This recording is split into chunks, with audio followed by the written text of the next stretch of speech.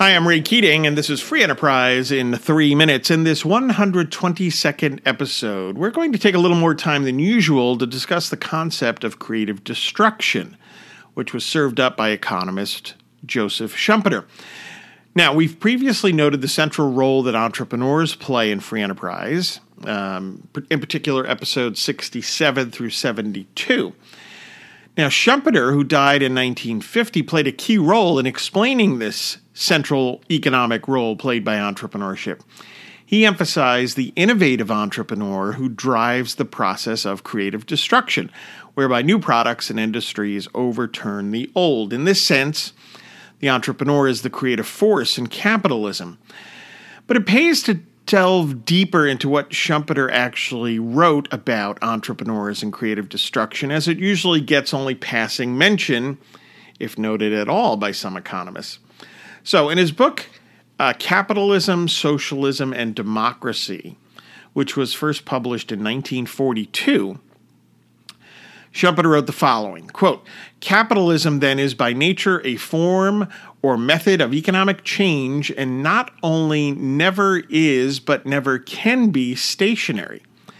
And this evolutionary character of the capitalist process is not merely due to the fact that economic life goes on in a social and natural environment which changes and by its change alters the data of economic action.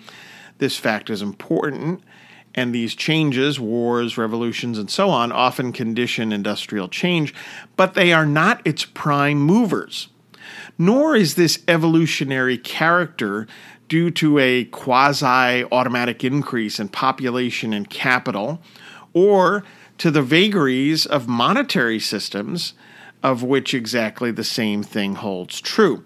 The fundamental impulse that sets and keeps the capitalist engine in motion comes from the new consumer's goods, the new methods of production or transportation, the new markets, the new forms of industrial organization that capitalist enterprise creates," close quote.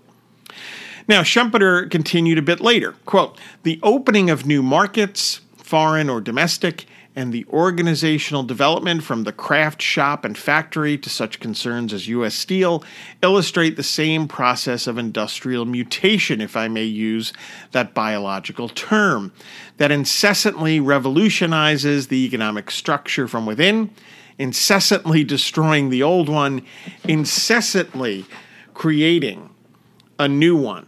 This process of creative destruction is the essential fact about capitalism. It is what capitalism consists in and what every capitalist concern has got to live in," close quote. Now, he takes it further, applying this to the actions of individual businesses. He wrote, quote, "Every piece of business strategy acquires its true significance only against the background of that process and within the situation created by it. It must be seen in its role in the perennial gale of creative destruction. It cannot be understood irrespective of it, or in fact, on the hypothesis that there is a perennial lull," close quote.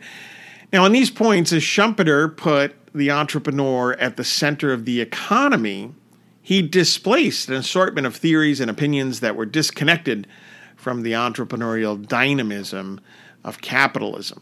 Whether those misguided theories apply in the economics discipline, in political science, in public policy, or in management textbooks. It was Schumpeter who grasped that the process of creative destruction drove economic progress forward, improving living standards for all. That's pretty impressive stuff. And quite frankly, it still eludes many, both inside and outside the economics profession today. So it deserves to be recognized and studied by all students of economics. Hey, thanks for listening. Like and follow us on Facebook at Free Enterprise Economics and on Twitter at Free Enterprise 7, and subscribe to the Free Enterprise in 3 Minutes podcast. Take care, and hey, think more like an economist.